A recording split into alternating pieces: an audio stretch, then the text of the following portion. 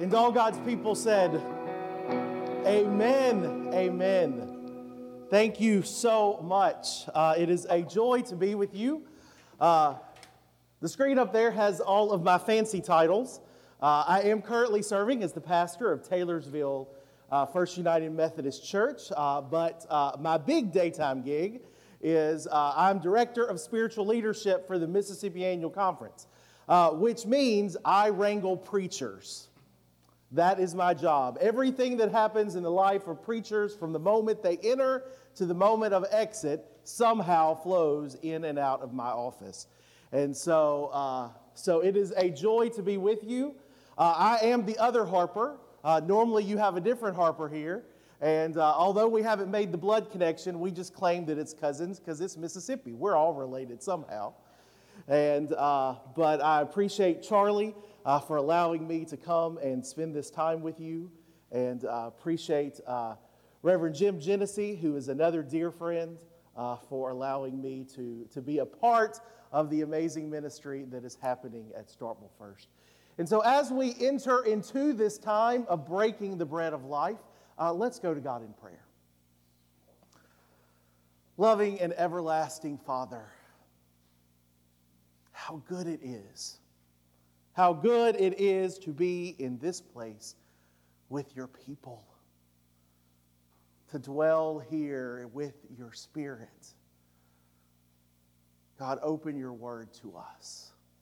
Open your word to us that it may breathe new life into dry bones, that it may find fertile soil in our lives, that we will bear fruit for the kingdom. For Lord, as good as it is here, we are called to be a people who take that grace and hope out there. Speak to us, O Lord. Speak to us through the power of your word. For we ask it in Christ's holy and blessed name. Amen. Today is Transfiguration Sunday. And so we are going to join. Does anybody else use N95 masks for everything? We use them as coasters, bookmarks. We have them laid all around the house. But we're going to be reading scripture today from Matthew chapter 17, beginning with verse 1. Matthew chapter 17, beginning with verse 1. After 6 days, Jesus took with him Peter, James, and John, the brother of James, and led them up a high mountain by themselves. There he was transfigured before them. His face shone like the sun, and his clothes became as white as the light. Just then there appeared before them Moses and Elijah talking with Jesus. Peter said to Jesus, "Lord, it is good for us to be here. If you wish, I will put up 3 shelters, one for you, one for Moses, and one for Elijah." While he was still speaking, a bright cloud covered them, and a voice from the cloud said, "This is my son, whom I love. With him I am well pleased. Listen to him." When the disciples heard this, they fell face down to the ground, terrified. But Jesus came and touched them. "Get up," he said. "Don't be afraid." When they looked up, they saw no one except Jesus. As they were coming down the mountain, Jesus instructed them, "Don't tell anyone what you have seen until the Son of Man has been raised from the dead." The disciples asked him, "Why then do the teachers of the law say that Elijah must come first?" Jesus replied, "To be sure, Elijah comes and will restore all things. But I tell you, Elijah has already come. And they did not recognize him, but have done to him everything they wished. In the same way, the Son of Man is going to suffer at their hands." Then the disciples understood that he was talking to them about John the Baptist. The word of God for the people of God. Thanks be to God. I am drinking from the happy birthday mug because today is my birthday. Today I turn 40, none of your business. Thank you, thank you. Thank you so much. I appreciate that. So this has kind of been a birthday weekend. I've been doing some work was able to do some work in Columbus, and my daughter, who is a junior in high school, took a tour of the W while we were over there. And then we have been in Starkville the last couple of days doing some work in the Starkville district. And then also I got to spend yesterday as a birthday gift from my family watching the Bulldogs win. And let me tell you, it was a great game, although it was frigid. But we had great seats. We sat in the Omaha Club Loge. Anybody happen to have tickets to the Omaha Club? I'm asking completely selfishly because you're going to be my new best friend. Yeah, it was amazing because it was so cold, but we got to go inside where it was warm and where there was food and where people were nice. And then we could go back down. And my son Joshua, who is a freshman at Mississippi State, that's the other thing that brings us to Starkville is he doesn't need my money right now, and so the only way I get to see him is if I come to him. And so he and my daughter Lucy and my youngest son Benjamin, who are all here, went to the game with me, and we were having a wonderful time. But every once in a while, Joshua would get up in between plates of food because he was determined his daddy was getting his money's worth. And in between plates of food, every once in a while, Joshua would disappear because some of his friends were sitting somewhere next to us, and he was coming back and forth. And at one point I asked him, I was like, what are you doing? He's like, I just need to go over there and flex on them every now and then because, they're seated with the peasants. And, here we are seated. Yeah, two of his friends that he was flexing on, that's exactly what he was doing. So now I've just ratted him out. Now you know. But, isn't that such human nature that when something is great, we want to hold on to it forever? We do. When we're having that great, amazing experience, we want to take pictures and we want to tell everybody about it and we want to hold on to it. We want to always remember it. I think about all the times that I've traveled and planned family vacations, and I plan them and I really over-plan them, that every moment is perfectly orchestrated because we're doing what? We're making memories. We're making memories because we may never get there again. We may never have this moment again. And so therefore we want to do everything we can to hold on to it. That same kind of need to preserve and to hold on was the first motivation of the disciples that day. Jesus took special ones and he took them up with him and they saw him transfigured, which means they saw him in glory. They saw him glowing with the glory of God. And not only did they see him, but they saw Moses and Elijah join him. Such an amazing moment where the literal glory of God was there on earth. And they got to see that and they got to experience that. And notice exactly what their first response is. You know what? It's good that we're here, so let's keep it. Now, I love that, the disciple throws in, if you would like us to, Jesus. I want to be three shelter. Some translations use tabernacle. Some translations use tent. But basically, regardless of what you call it, it all has the same purpose, to protect what is here. And said, Jesus, here's what we want to do. It is good that we are here, so why don't we put down stakes?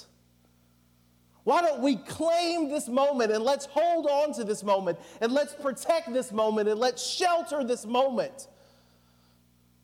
Probably if they had cell phones, they would have been taking selfies in that moment.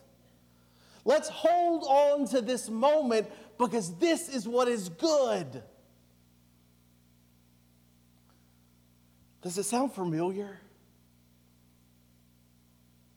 That's exactly what the church is so good in doing.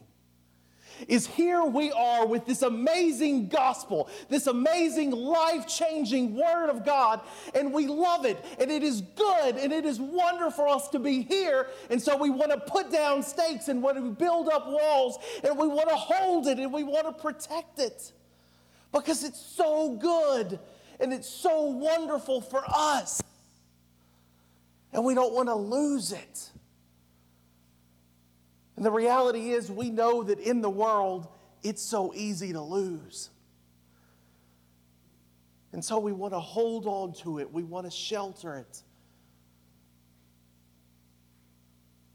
But I love that in the moment that they're feeling that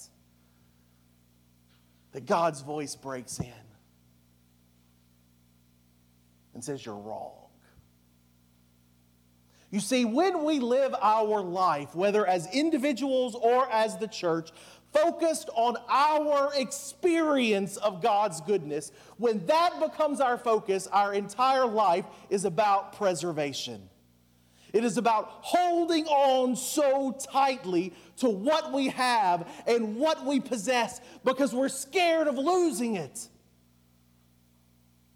But my friends, if we have learned anything as the church, the harder we hold on, the quicker we lose it. The harder we hold on and try to keep it for ourselves, the more it leaks through our grip.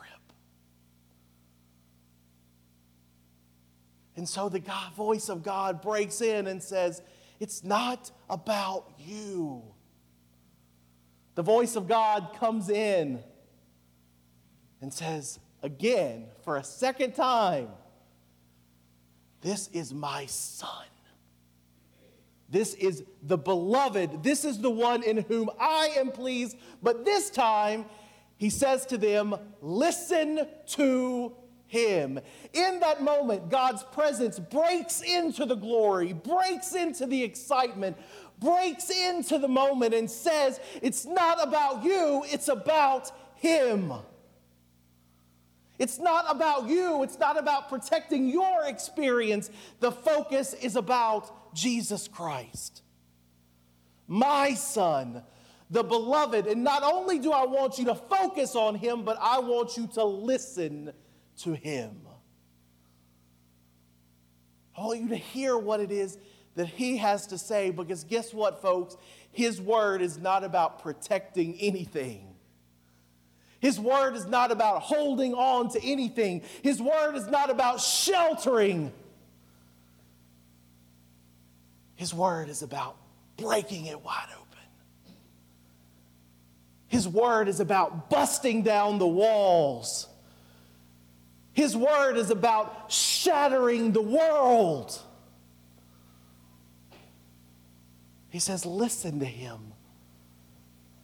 Because the reality is that when our focus stops being about ourselves and stops being about preservation, and we shift our focus where it should be to Christ, we realize that Christ is not here to keep things as they are. But Christ is here to transform things into the way they should be. I was going to say, that's some good teaching right there. Somebody ought to say amen. It's about transforming. It's about changing. And it is only when we are allowed to let go of ourselves and to focus on Christ. Can I be honest with you for a second? So much of what the work the church does is good and wonderful and laudable and has nothing to do with Jesus Christ. It doesn't. It has everything to do with us. It has everything to do with being the people we want to be. It has everything to do with making you into the people I want you to be. It has everything to do with making the world in our image. And in those moments, the voice of God comes screaming through and says, don't forget Christ. That is what we possess. That is what we have, Christ. And there is not another entity in this world that has the commission of the gospel but the church. And it is time for us to let go of our need to hold on to comfort and let go of our need to hold on to easy and to embrace our call to proclaim the gospel of Jesus Christ.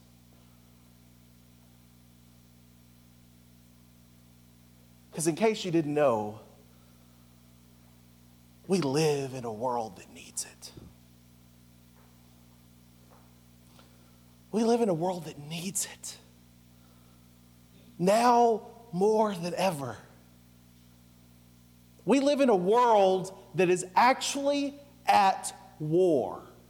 Did you know about that? Did you know that what's happening in the Ukraine is more than just some Facebook post? Did you know that? Did you know that what is happening, what seems a world away, is more than about our gas prices and stock prices, but that there are people whose lives are being destroyed because of greed and because of arrogance and because of selfishness? That's a world that needs Jesus.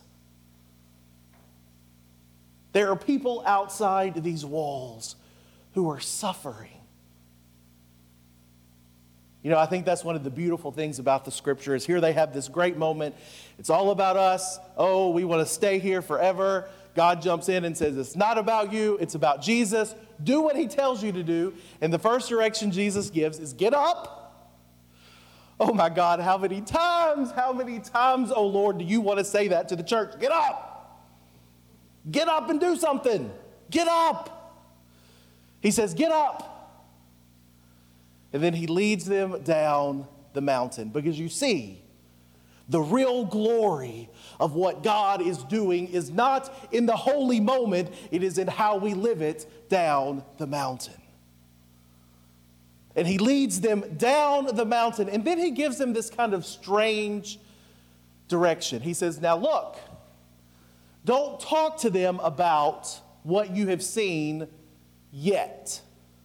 He doesn't say don't do it ever. He says don't do it yet. Until the Son of Man is raised, then will be the time.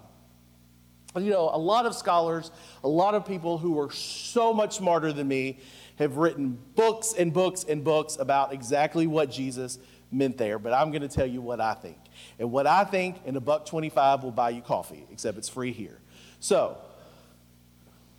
But notice what Jesus says. He says, don't tell them about this yet.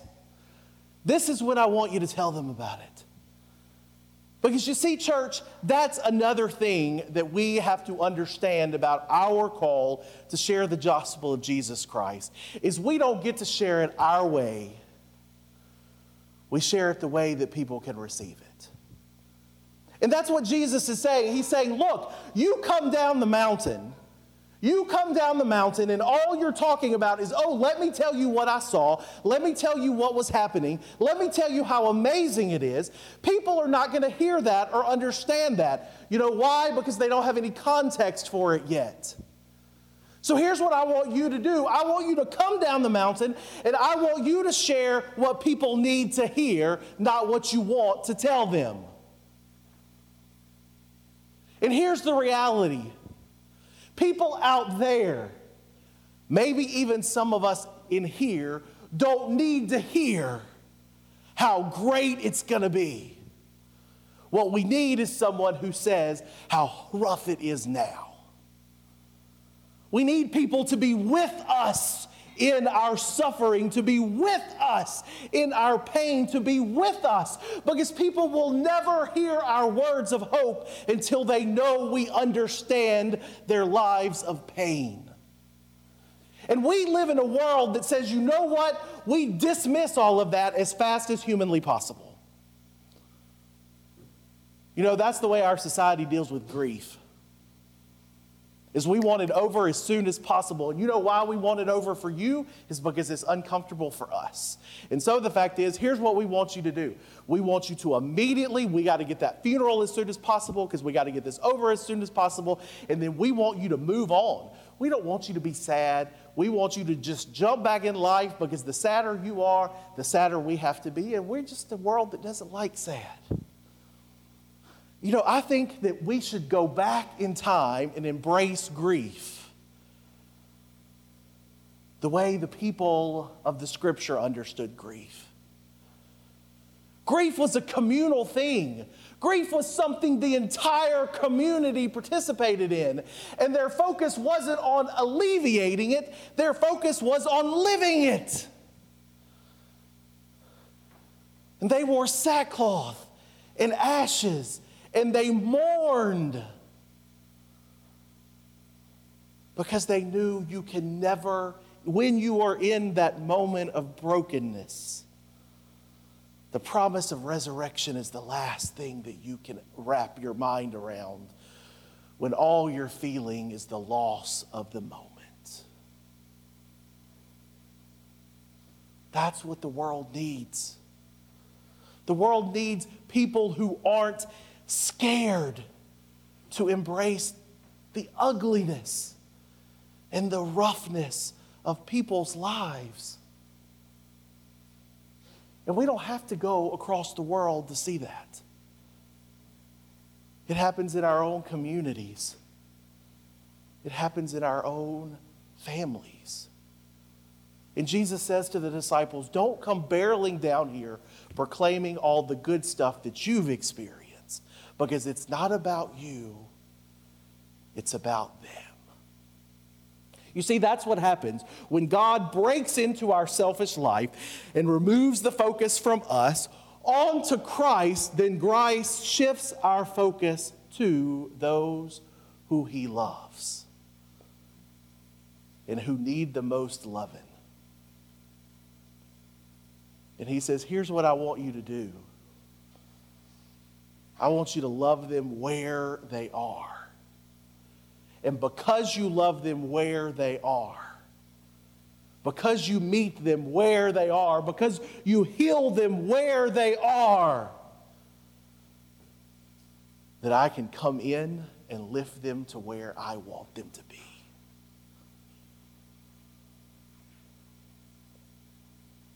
Right now, church, we live in a time and a place where the healing power of the gospel has never been more needed. Has never been more needed. Right now, we live in a time and the place where people's lives are so overwhelmed by voices of anger and bitterness and selfishness that there is nobody who is proclaiming a word of love and compassion and care. And the reason nobody out there is doing it is because it's our job. For too long, we have tried to relegate the responsibility of the gospel of Jesus Christ to everybody else. We want our legislatures to pass laws that make people behave. We want our government to do things that make people behave. We want all the do-good organizations to take care of people so we don't have to be bothered. We want everybody else to do our job. And guess what? They can't, because it's not their job. It's ours. And if there's anything the scripture teaches us today, is that we've got to do our job. This is a pivotal moment in the life of the disciples, because Jesus is preparing them from this moment. It is going to get rough. And it is going to get nasty, and it's going to get dark, and guess what? It's all going to be on you. Because that's what happens after the transfiguration. So from there, it's all toward Calvary. And he's telling them, you got to be prepared. You got to be willing. You've got to be committed. And so that becomes the challenge for us today. Are we prepared? Are we prepared to be the voice of light and hope in this darkened world? Are we ready? Are we ourselves ready for the work at hand? Are we doing our own work? One of the things that I'm constantly harping on with your clergy is just because they have been called to be leaders doesn't mean that they get to stop being followers. We cannot lead if we are not following first. And the same is true for all of you in the priesthood of all believers. If you are not girding yourself and immersing yourself in prayer and scripture and the presence of God, you will never be able to tackle the world. All you're ever going to be able to do is hide behind the walls that we build to protect us. Are you ready for that? Are you doing the work you need to do so that Christ can use you? Because it's your job. It's your job to proclaim the gospel and the good news of Jesus Christ. It is your job to break open this world so that God can enter and do amazing things. It is your job. Are you doing it?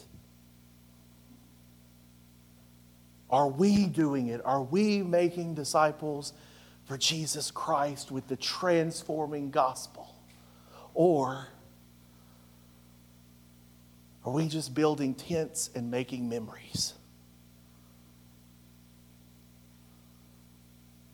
God needs you.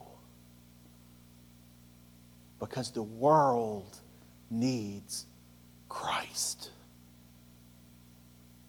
Let us pray.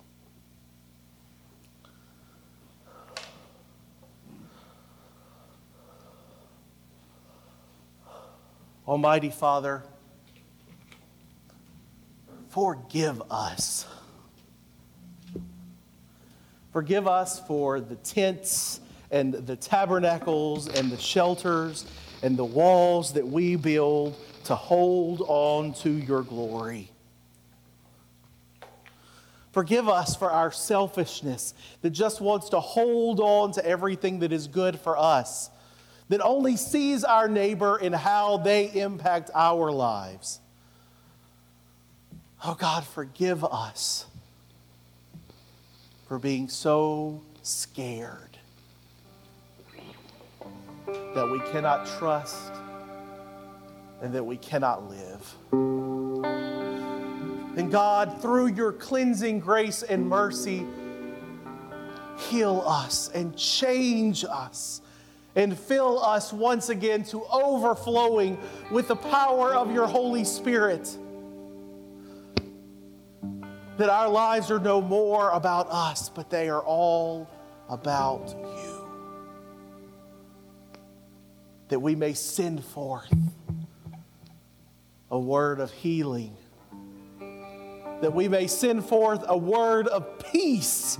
That we may send forth a word of grace and hope. That we may be that voice crying in the wilderness in the midst of all of the noise of fear and doubt and anger and hatred. That we may be the voice that pierces through all of that and says to every living soul, you are beloved. Not because of who you are, not because of what you do, not because of where you live, but you are beloved because God has claimed it so. And God wants nothing more than for you to live into that love. Heal us, O Lord. Forgive us, O Lord. Send us, O Lord. It is in the holy and blessed name of Christ we ask it. Amen.